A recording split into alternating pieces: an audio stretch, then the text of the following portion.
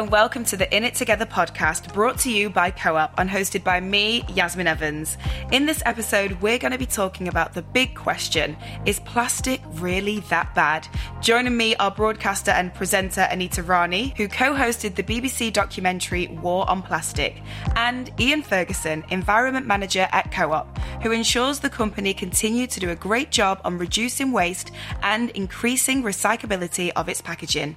Hey guys, how are you today? Very well, thank you, Yasmin. Lovely to be here to chat plastic. Do you know what? This conversation is something that I feel like I need, because I think amongst many other people probably listening to this podcast, we all know that we should actually be doing better for ourselves and for the planet. So this is going to be a educational lesson for me, and it is an absolute pleasure to have you both here. So first off, I want to chat to you guys about how important this topic is to you. So Ian, I'm going to start with you. This is absolutely, life and breath to me. Food and drink to me. I live and breathe this every day, at work and at home. It's just absolutely key. And how about you, Anita? Well, that's good. We agree, Ian. We all watched Blue Planet with the amazing David Attenborough and couldn't believe our eyes when we saw the footage of what plastic was doing to our oceans. And I think that was a heart-stopping moment of television that flicked a switch in everyone's minds who watched it. All of a sudden, you've got little kids going, oh my God, we need to protect our environment. This can't be happening. No one knew. I don't think we even realised the damage that plastic was doing for a long time. It was just this wonder material that had, just arrived and was just doing great things. And all of a sudden that showed it's us and our consumption of this thing that is literally destroying our planet. And then, I guess making War on Plastic with the brilliant Hugh Fearnley-Whittingstall just sort of took that a stage further, because it was like, okay, here we are aware that we are doing a great deal of damage with this. So what can we do about it? What can we, mere mortals, humans at home, and then, of course, big business. So anyone who saw the programme would know it was like two-tier.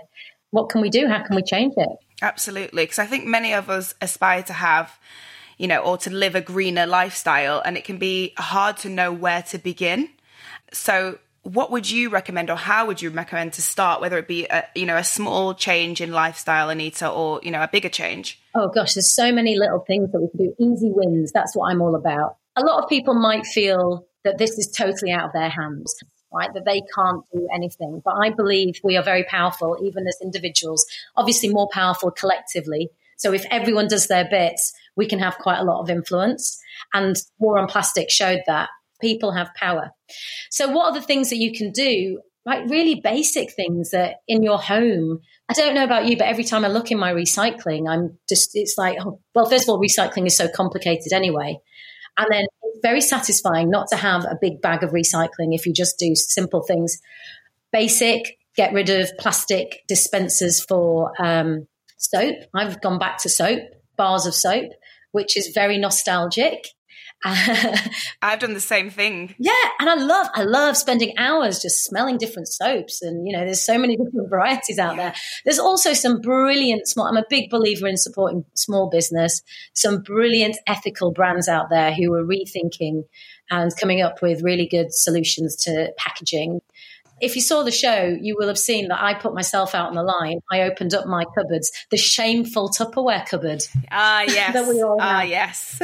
As an Indian woman, we have been recycling yogurt pots since the beginning of time in Indian households. So I've probably got some yogurt pots from the 80s with various curries that have been passed around. There's nothing more satisfying than opening like a cart door and realising it's like curry inside. Always the cart door as well.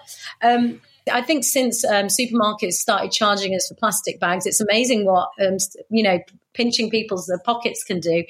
I'm just let's not take carrier bags. Like, take your bags to the supermarket with you, and there's just lots of different ways of reducing plastic. I could list lots of them, but I'm sure they'll come up as we carry on talking. But I just try and reduce it as much as I can.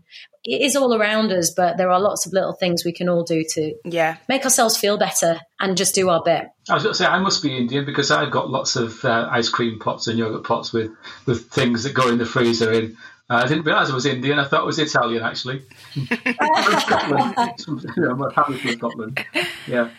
The thing on carrier bags is absolutely right. And we have a range of carrier bags that are made from recycled materials, recycled plastic, and are recycled at the end of life. But the important thing is to keep on using them. Get the strongest one you can find and keep using it until it absolutely wears out. I've got carrier bags our strong carrier bags.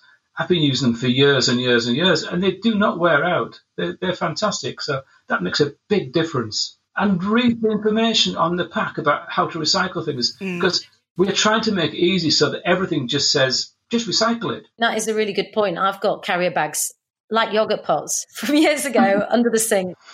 And people keep asking me, what do we do with the stuff that we've got? I'm like, use it. If you've got it already, just use it. Yes, reuse carrier bags, use them, because they're in the system. Once they're in the system, there's no point in just binning things. Yep. And you're right. I think if big corporations like yourselves, Ian, can make it much easier for people to understand how we can, once we've got this plastic, if it's unavoidable, the best way of recycling it, and the more recyclable, the better. But ultimately, for me, it is all about getting out of the system in the first place. So if you don't have it, you don't have to worry about it. Absolutely. And if your council doesn't recycle something that says on the pack, widely recycled, it says widely recycled because everybody else in the country virtually recycles it. And if your council doesn't recycle it, ask them why not. If they're your council, you pay their wages, ask them why not. Yeah, you're absolutely right. I was so shocked to learn that councils and whoever they then send their recycling to, some councils it's just ending up in Malaysia and far, far away to become someone else's problem.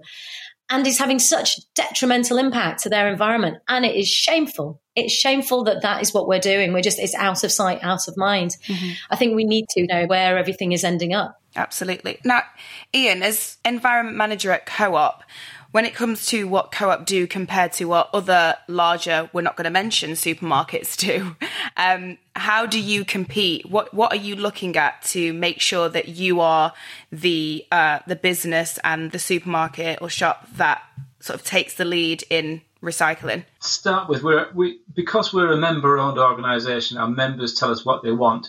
We have different drivers than other unmentionable retailers.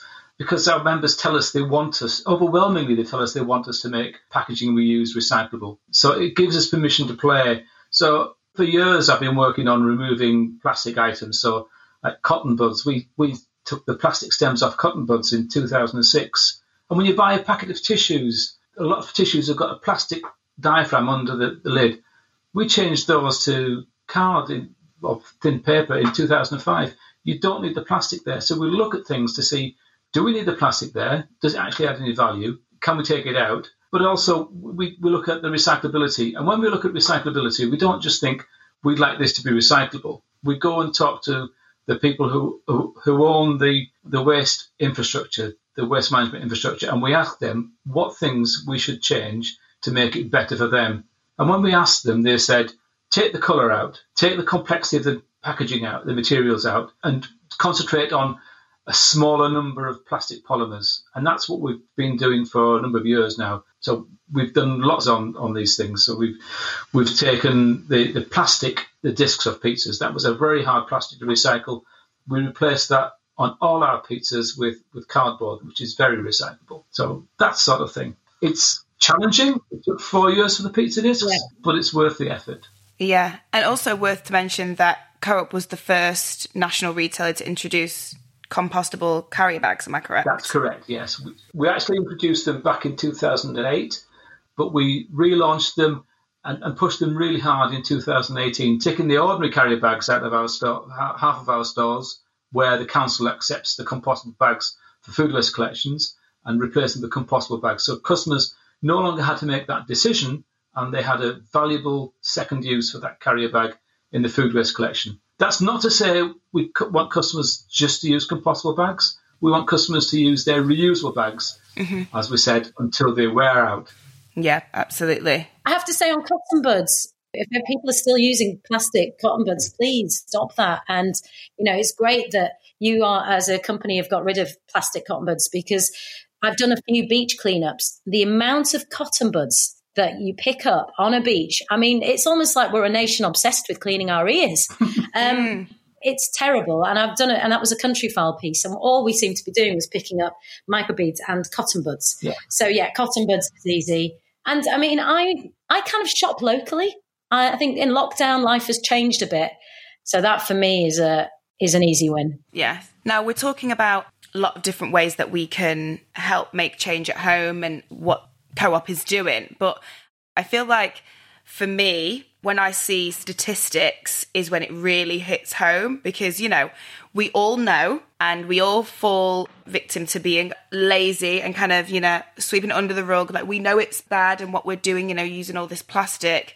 But until it is there in black and white, I think sometimes it doesn't really hit us as much. So, Ian, do you have any shocking statistics at hand? Sorry to put you on the spot. I think the biggest shocking statistic is that there are 80% of councils in the UK will collect hard plastics, that's the plastic pot subs and trays, for recycling, and 20% don't. And it's the 20% that don't. Why not? If 4/5 can do it, why can't the other fifth do it? That's what's shocking me.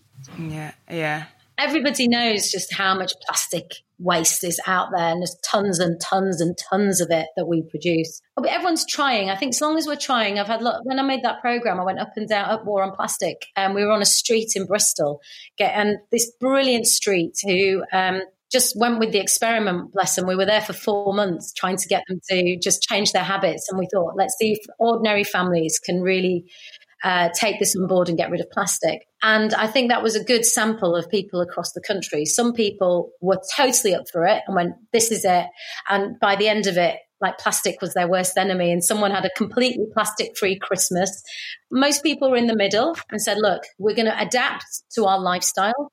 For a lot of people, money is a big factor, right? So you can't kind of expect people to completely change when actually financially it's going to impact them. And then there were some people who just slammed the door in our face and said, we're not interested. And I think there are people across the spectrum. But, you know, Ian, what I feel is, and people are great in Britain and everyone's doing their bit, but there's a lot to be said for people power. But we need big business to give us a hand, don't we? We do. We need the government to kind of implement change, and we need big corporate. We need people like the Co-op and all the other supermarkets to help out here. You know, we need the choice when we step into supermarkets to be able to shop the way we want to. But you've also, like you say, you've got to adapt as well and look at systems. You're the power. Yeah, you're right, Anita. But I think what we need a partnership. We need a partnership approach. We need the government to provide the right systems for recycling, the absolutely right systems for recycling.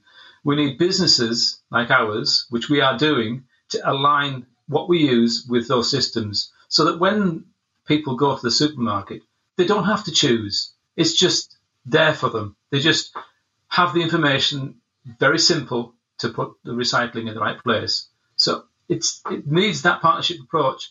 We know people are trying to do their best, but unless the system's there to help them do their best, it's going to fall foul. It's going to fail at some stage. So we need that design approach all the way through. And that's our approach all the way. We design our packaging to meet what the local authorities will say they want in their system, so that when we then label our packaging for the customer, they know that it, for 80%, unfortunately, they can then put it in the right place. Yeah, I wrote a letter to my council. We had bins at the end of my road in West London where, unfortunately, we had a lot of fly tipping, and so we had warnings for a while. Then eventually, because people didn't stop the fly tipping, our bins got taken away. So we had one huge recycling bin, one for regular waste. And then obviously the waste and the fly tipping just increased, not just in one spot, all the way up the road. And obviously, because a lot of people have to then go and buy their own bins for their own garden, we weren't provided with anything. So obviously I did it the traditional way, wrote a letter, not with my quill and ink. I wrote an email. You're very modern, Yasmin. And it took a few goes, but I think a lot of people don't know where to start. So, you know, I just thought, okay, well, I'm just going to write to the council. A lot of people probably wouldn't feel the need to do that, wouldn't know what to write. And it went back and forth quite a bit. But then we on this road received the recyclable bags, the see-through bags, so that we are aware which is for recycling and not. But it's still not as regular as it should be. Today I finally got mine delivered after probably about 3 months. In fact, this is the first lot of recyclable bags that I've received during lockdown. This is the first lot today. That's shocking. That's actually really shocking. Well done, you. Well done, you, for being the person who wrote to the council. And, I felt like such a teacher's pet. I was like, I'm going to stand up for everyone. But you shouldn't be that way. Yeah, I think councils need to, your council definitely needs to buck up their ideas, right? Absolutely. And it is so complicated. Recycling is so complicated. Ian, you're absolutely right. Until we get to that utopia, which is what I'm hoping for, where we don't have the plastic and that single-use plastic is not in the system anymore, I don't believe it's all about recycling, actually. I'm a firm believer that at some point we just need to get the stuff out and just stop producing it, and that will help reduce it. But until we get to that point, please, government, councils, just help us out with clear labelling, and so that we understand what to do. Yeah. Because I know there's a lot of households that will have arguments over the recycling. Me and my husband will just, I don't know what are we supposed to do? Where does this go? And I'm sure that's happening up and down the land. Yeah, we do need a bit more direction. I get those questions all the time. You're going to get a lot of emails after this, Ian. Oh, I'll get them anyway. Yes. I think also for me, if I don't want to become quite preachy, and like I said at the beginning of this episode, is that I still need some help and some direction. I'm forever Googling, I'm forever making sure that I'm looking at the label, because I don't really know. I'm just like, right, recycling. So that means plastic, paper, I put it all in one bag. Like, I just shove it all in sometimes, and I'm like, hang on a minute, I need to really think about what goes with what, because there are layers to this, and it is a little bit more effort, but for an effort of the future of the planet, without sounding preachy, is not a big deal. And I always say this, it's not just about the recycling, like you said, Anita. So although we're talking about recycling and things like that, are there any plastic positive? Like, for example, does it delay food going off? Anything like that? Are there positives, really, of having plastic in your home? Ian, I'm going to ask you that question. There are huge positives. I mean, one of the things to remember about anything we do in plastics, they're a great servant and a bad master. It's like fire. It's a good servant and a bad master. So it's really, really useful for a lot of purposes. The most extreme example is if you were to say, I know you're a vegan, Yasmin, but sorry, if you take a steak. It's okay. You buy a steak from a butcher, it probably will last 2 or 3 days in your fridge. Probably and it started to deteriorate almost straight away. We used to have packaging that was called modified atmosphere packaging. It sounds really horrible, but it's not. All you're doing is taking the oxygen out and replacing it with CO2, which is a natural gas, and nitrogen, which is 80% of what we breathe is nitrogen. And that makes the steak last 6 days. If you put it into a skin pack, which almost has to have some plastic in it. If you put it in a skin pack, it will last between 17 and 20 days, and it will not deteriorate in that time. And the only reason it isn't expected to last longer is there are regulations about another spoilage organism that's unlikely to occur. It's just a fail-safe. So it really, really extends the shelf life of something that's really high carbon. It's carbon intensive is beef, and it's very high value because it's a steak. And it just reduces the food waste enormously. And it does that for a lot of things. But if you think about, if you're going to have a barbecue one weekend and the British weather lets you down, you don't have to think, what I do with that steak? You can put it on the barbecue the next weekend and it'll be perfectly safe. Oh. Actually, it's interesting through lockdown. I mean, I don't know what you found, Ian, at Co-op, but certainly anecdotally around here and talking to my family, everybody's shopping habits seem to have changed quite a lot. I mean, I'm just a household of 2, and I guess I kind of represent my demographic in that I shop little and often. And I know that there are lots of families like on budgets who do a weekly shop.